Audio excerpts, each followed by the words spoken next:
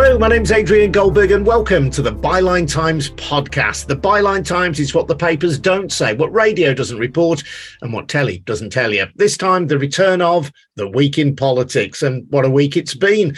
The Bank of England forced into a £65 billion intervention to head off a pensions crisis triggered by new Chancellor Kwasi Kwarteng's financial statement, which proposed a 5p in the pound cut in the top rate of income tax, funded by massive borrowing. The markets were spooked, and a round of local radio interviews with Liz Truss to retrieve the situation was generally regarded as being not so much a car crash as a multi-vehicle pile-up. Meanwhile, off the back of the party conference that proposed a publicly owned green energy company, Labour has amassed a 33-point lead in the polls. We'll be hearing from Sam Bright, Byline Times investigations editor and the author of Fortress London, Why We Need to Save the Country from Its Capital, and Adam Bienkov, Byline Times Westminster correspondent. Before that, just a reminder, though, that the Byline Times podcast is funded by subscriptions to the Byline Times, our wonderful monthly newspaper, edited by Hardeep Matharu, which has exclusive content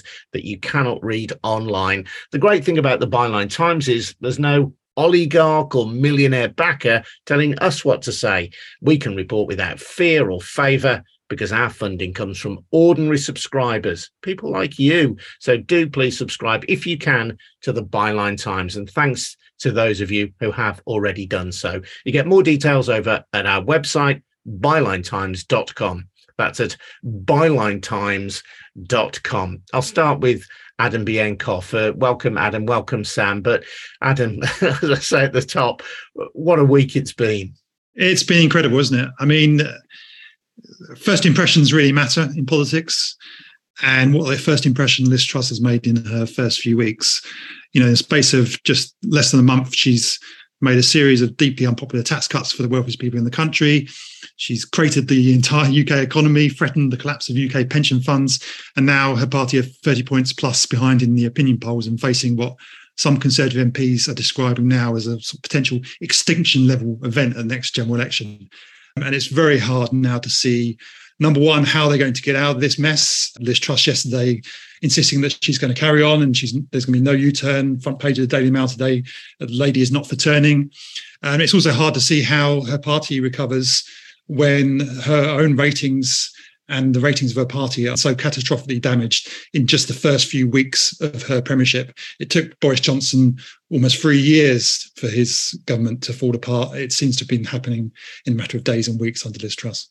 And the round of local radio interviews, presumably pre-arranged. I know from my time in local radio, ahead of the party conferences, a senior figure, sometimes the leader, would be wheeled out to do their 8-minute slot on local radio, expecting perhaps generally a light ride. But Liz Truss did not get that certainly from a number of the local radio presenters who interviewed her. No, I mean, you can see the logic behind them doing that. I mean, Liz Truss has, since the Kwasi Kwarteng's statement last week, she's sort of disappeared off the face of the earth, haven't heard from her, no real public statements. She may have thought local radio interviews, 5 minutes each, relatively junior in the industry presenters, surely I can't get too much of a rough ride. In fact, it was the opposite. I think she got a far rougher ride than she would normally do on the Today programme or elsewhere. In large part, I think because local radio presenters don't rely on the sort of access that national presenters and many lobby journalists do rely upon. So they're free to take sort of bigger punches and speak more on behalf of their listeners than perhaps some of the more well-known presenters nationally are able to do. And Sam, you've written for Byline Times this week at bylinetimes.com.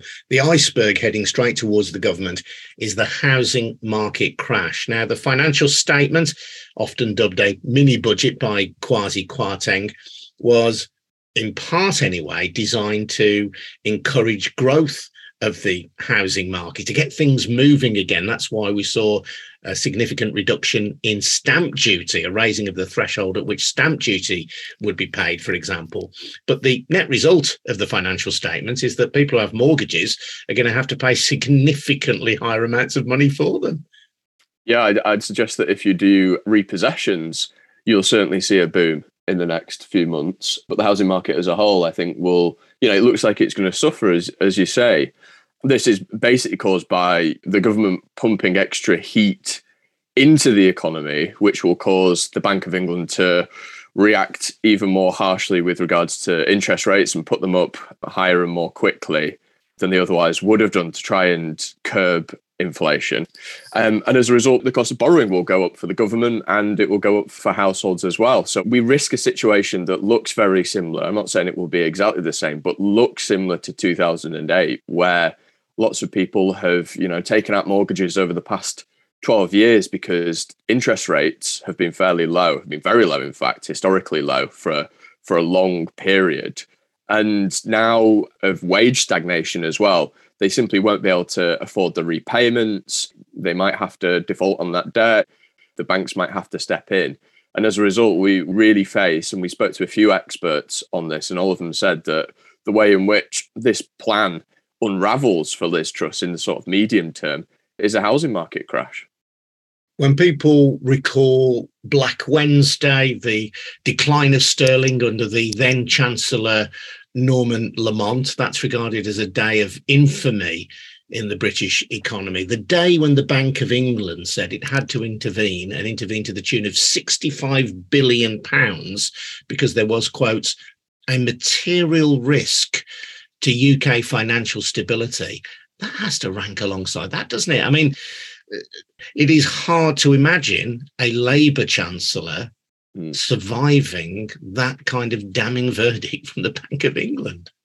Oh, definitely. And something that we've spoken about a lot at Byline Times is how the media sustains, sort of normalizes this sense of crisis. Like Adam was mentioning, some of the right wing, the more visceral right wing papers have been parroting Truss's, I was going to call her Trump for a second, and it seems quite apt, actually. Truss's line that she's not for turning, she's the Iron Lady.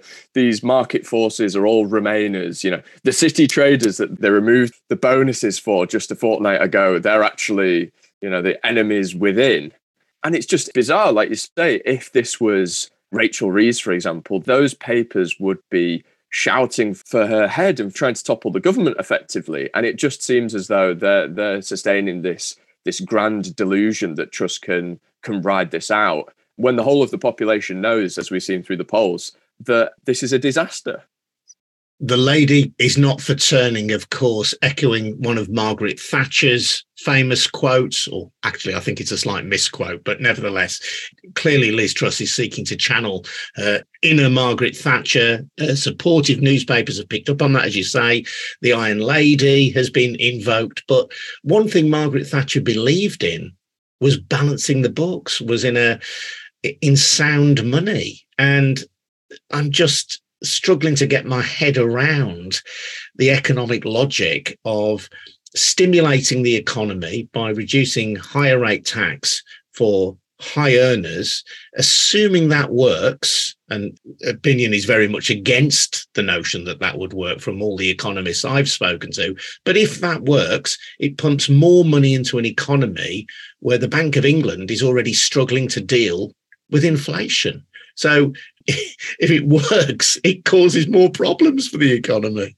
Well, that's exactly what the IMF said earlier this week. They said, we don't recommend large and untargeted fiscal packages, i.e. what the government's announced at this juncture, as it is important that fiscal policy does not work at cross purposes to monetary policy. Monetary policy being essentially what the Bank of England is responsible for. So what they're saying is that the government's moving in one direction, which will cause the Bank of England to move in exactly the opposite direction, thereby not just negating what the government might do, but creating additional economic problems as a result of those crossed wires. I mean, I'm interested, Adam, in what you think about, it looks like Truss and Kwarteng are going to have to try to balance the books. But they're doing that weeks after having announced a fiscal package, which is deeply unpopular. And surely the state spending cuts will be deeply unpopular. Like, how did they think that was going to be a politically savvy move to sort of stagger this budget over like weeks and months?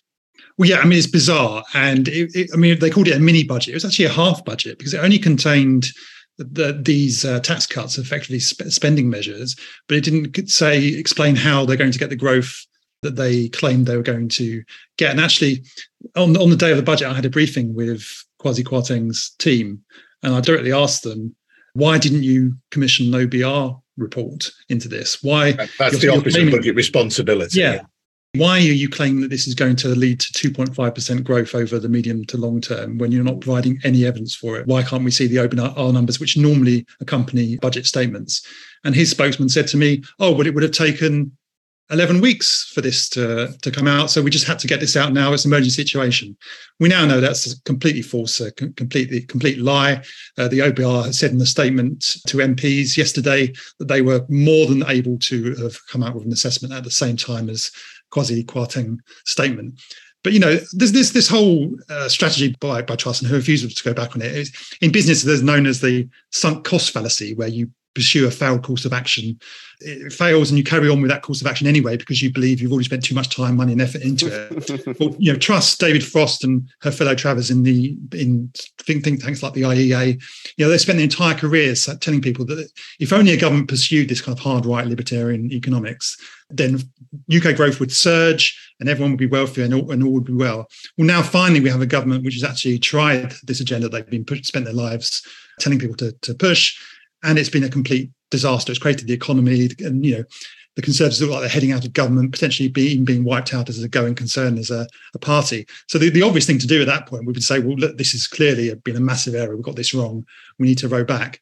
But I really don't think that's what we're going to see. I think we're going to see more doubling down on it because of this kind of sunk cost fallacy. That we've come this far, we're going to have to try and make the books balance. And unfortunately, I think how they're going to do that is by slashing benefits for people. The Chancellor yesterday refused to rule that out, or at least not raising them in line with inflation, which is effectively a real terms cut for people, and also slashing public services. So I think we are going to be heading for austerity Mark II.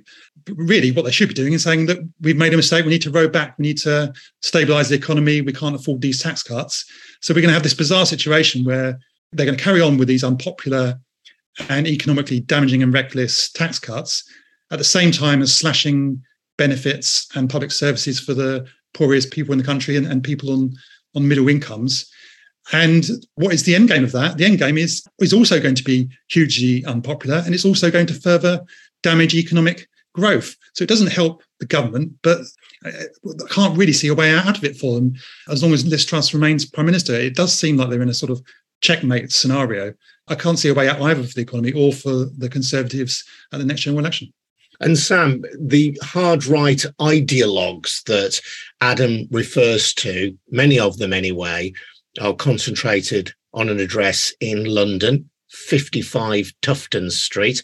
I know that's an address that you've written about for many years at Byline Times. And belatedly, it seems that the mainstream media, including the BBC and Sky News, are cottoning on to the fact that there are a number of these groups, often unaccountable, the sourcing of funding opaque, but these hard right ideologues are the people driving the economic policy and other policies of Liz Truss's government.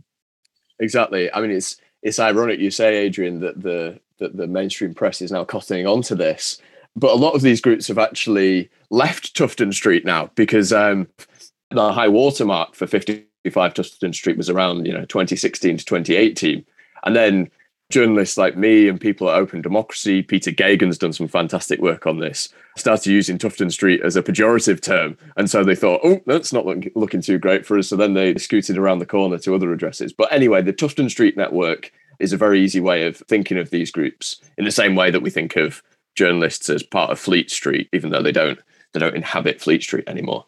So basically, yes, you're right. These are libertarian groups. They believe in so-called free market economics. So that means slashing the size of the state, as we're expecting the government to do imminently in the form of renewed age of austerity, and also low taxes, particularly for what they would call wealth creators, so the richest individuals and corporations. There are 5 Tufton Street alumni within Truss's immediate circle of advisors, including her chief economics advisor, Matthew Sinclair, who was a senior member of the Taxpayers Alliance, which is one of these notorious Tufton Street groups founded by Matthew Elliott, who also ran the Brexit campaign, the Vote Leave campaign. So yeah, Truss is deeply embedded within this mindset, and she has been for years. Many people have said that Truss is a political chameleon, but really since she became an MP in 2010, she's forged a very close symbiotic alliance with this Tufton Street mindset and these Tufton Street groups. She founded the Free Enterprise Group of Conservative MPs in alliance with the Institute of Economic Affairs, which is another one of these Tufton Street groups, when she was a young MP. Mark Littlewood, that runs the IEA, has said that he's not seen an MP more than Liz Truss over the past 12 years. And I think it's telling that Tim Montgomery, a former Downing Street advisor, has now said that Britain is the laboratory of these Tufton Street groups. They are definitely the ideological engine room of this government. Yes, and it seemed to me that part of the purpose of Kwasi Kwarteng's first financial statements in tandem with Liz Truss was to lay down a marker, to say this is what we believe in, this is what kind of government we're going to be. We're going to be economically liberal, as they would describe it. We're not going to be concerned about equality and inequality. The Guardian has reported that Therese Coffey has pulled back from publishing a Department of Health report into tackling health inequality. There have been various outriders of the government saying that inequality doesn't matter. And the idea of giving the wealth creators, as they would call them, the wealthiest people in society, tax breaks, greater tax breaks than those lower down the economic tree, would all seem to me to suggest that this is about saying this is who we are, announcing themselves, as it were, on the world stage.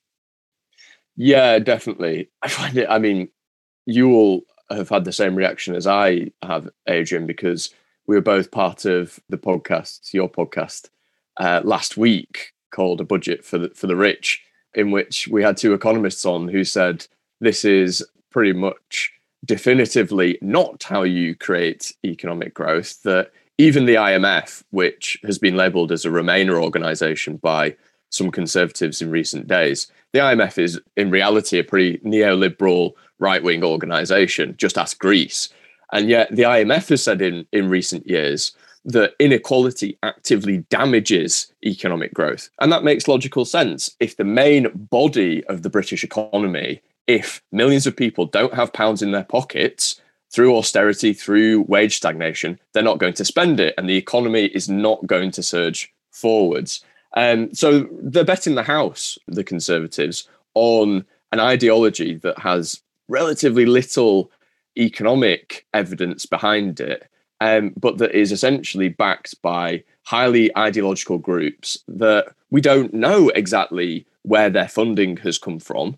But what we do know is that, and from various investigations over a number of years, is that they have received funding from big corporations which would benefit from these sort of tax cuts. And we've seen the example in the United States where lots of right-wing billionaires have essentially rigged the playing field by germinating a range of academic institutions, of think tanks, of lobbying groups in order to pull political conversation towards the right in a more libertarian direction, towards what's called the Tea Party movement.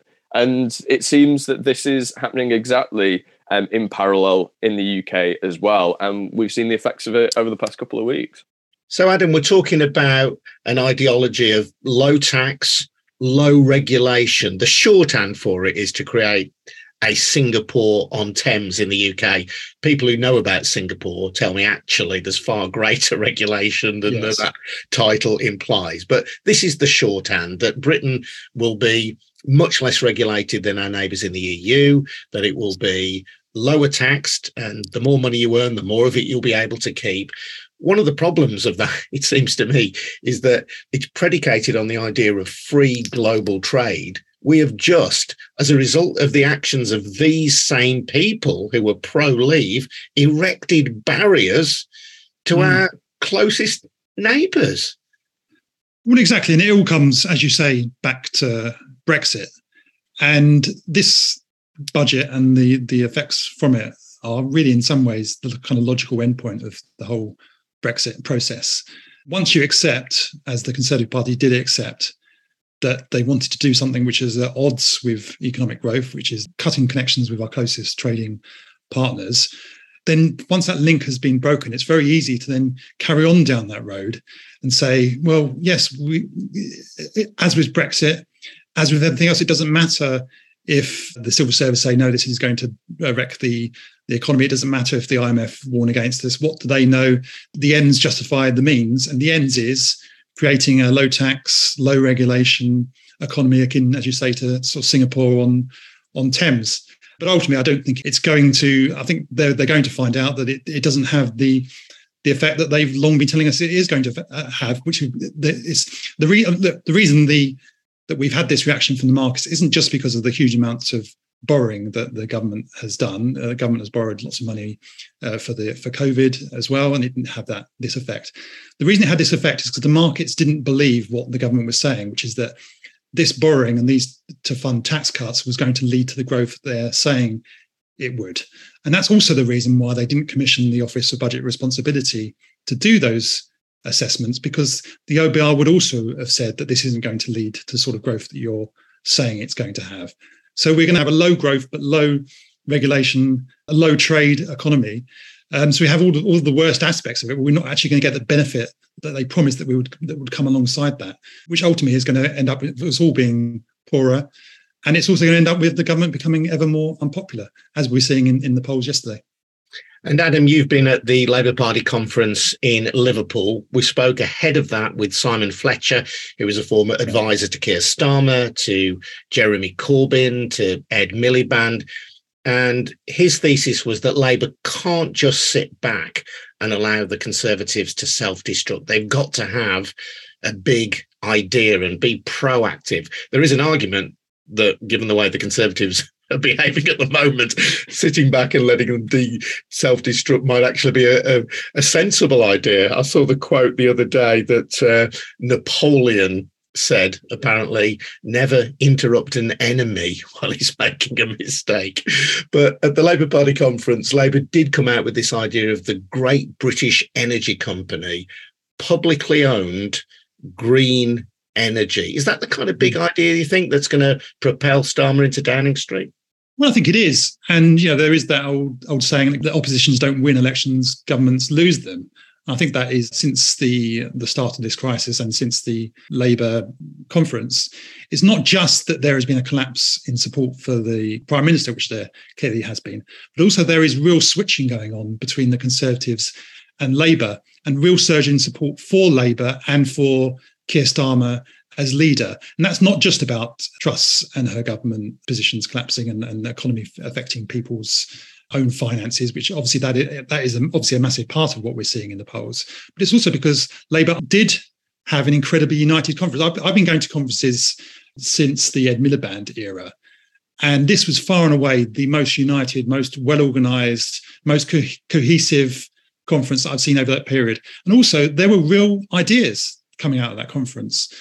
Keir Starmer's speech had substantive ideas in it. You mentioned about the new nationalised energy company, but also green jobs. There's a new programme of council house building. There was real substantive ideas in it, and devolution as well. I was speaking at one fringe to their shadow levelling up secretary, Lisa Nandy, and she was talking about massive new powers that she wants to give to elected mayors around the country and other regional leaders, including tax raising powers. These are real big ideas that actually will have concrete effects on people's lives. So Labour, I think, for a long time under Keir Starmer, he took a kind of caution first approach to politics. He didn't want to rock the boat and, don't interrupt your enemy and all of that, as you suggest. But I think because of the situation the Conservatives are in, because they spent the summer talking to themselves, because they've ousted Boris Johnson, they've replaced her with a Prime Minister who is in many ways even worse. I think it's kind of freed the hand of Keir Starmer and the Labour Party to kind of open up their position now. And you're seeing a new confidence, I think, with Keir Starmer and with his shadow cabinet. They believe for the first time that they can actually win the next general election. I mean, every conference I've been to, they always say, "Oh, here's the new Prime Minister Ed Miliband. Here's new Prime Minister Jeremy Corbyn." You never really got a sense that they actually believed it. This was the first time I've been to one of these where it was clear they do actually believe it, and the polls would suggest that they're right to do so. And part of that is, of course, to do with the government's performance and this trust's performance. But part of it is also, you make your own luck in politics. And yes, Keir Starmer has been overly cautious over the years, but now he is starting to be more effective in his attacks against the government. And he's also starting to come out with some ideas which are really popular. The polling on the nationalised energy company is really good for Labour. It's popular. And people can see that privatised industries in the UK haven't worked. They can see it with energy companies and their bills, and they can also see it with water companies, although Labour aren't proposing to take over water companies. But the argument is shifting in Labour's position. And because the Conservatives and the government have drifted so far over to the right on economics and other issues, it has kind of freed up the centre ground and the centre left for Labour to step in. And I think that's what we saw at this conference. And I think it is clearly, as the polls suggest, a winning position for Labour to be in. Sam, your book, Fortress London, focuses on the inequalities of the United Kingdom. Levelling up was one of the bywords of the Boris Johnson government, but we now have a Conservative government that is happy once again to talk about inequality. The political difficulty for the Conservatives is that talk of levelling up, if not the delivery, was partly what delivered the red wall seats to them, those Labour heartlands in the industrial or post-industrial Midlands and the North. Where is levelling up now? I'd say it's dead in the water. Any sort of sense that the government believes in this has been boiled down to these, I think they're called investment zones, or the essentially low tax, low regulation zones across the country that the Chancellor announced in his mini budget. People have called these essentially offshore sites within the UK. Firms will be able to relocate there and they'll get certain tax breaks, even more tax breaks than is already being promised by the government. But in terms of infrastructure, what we're seeing, which is obviously one of the big features of levelling up, ensuring that our transport system is built for the 21st century, ensuring that places are better connected and therefore benefit from agglomeration and can grow economically. Again, we're caught in this inflation bind. So they're attempting to push through planning reform to make it easier to build both housing and big infrastructure projects. And yet the cost of delivering these projects, due to the government's fiscal approach, having sort of a sugar rush into the economy, that's going to push inflation up, which is going to make a lot of these projects unaffordable now. And so it's a catch-22. I find it interesting, Labour's position on this. It hasn't gone too hard on levelling up. I suspect because, for one, they know that the Conservatives are so weak on it now. And perhaps they suspect that if they did concentrate too heavily, like you say, the post-industrial heartlands, that perhaps they might lose seats elsewhere. But yeah, as a grand narrative for what's wrong in Britain and what we need to do to fix it is, it's non-existent. Sam, thank you very much indeed. That's Sam Bright, investigations editor of the Byline Times. Thanks also to our Westminster correspondent, Adam Bienkoff. My name's Adrian Goldberg. You can read both Adam and Sam at our website at bylinetimes.com. If you want to keep him in a job, don't forget to subscribe to our wonderful monthly newspaper, The Byline Times. And the print edition has content that you will not find online. Your subscription helps fund that and helps to keep this podcast on the air as well. So please, if you can, head over to bylinetimes.com and find out how to subscribe. That's at bylinetimes.com. Thanks very much indeed for listening. We'll see you again soon. Cheers now. Bye-bye.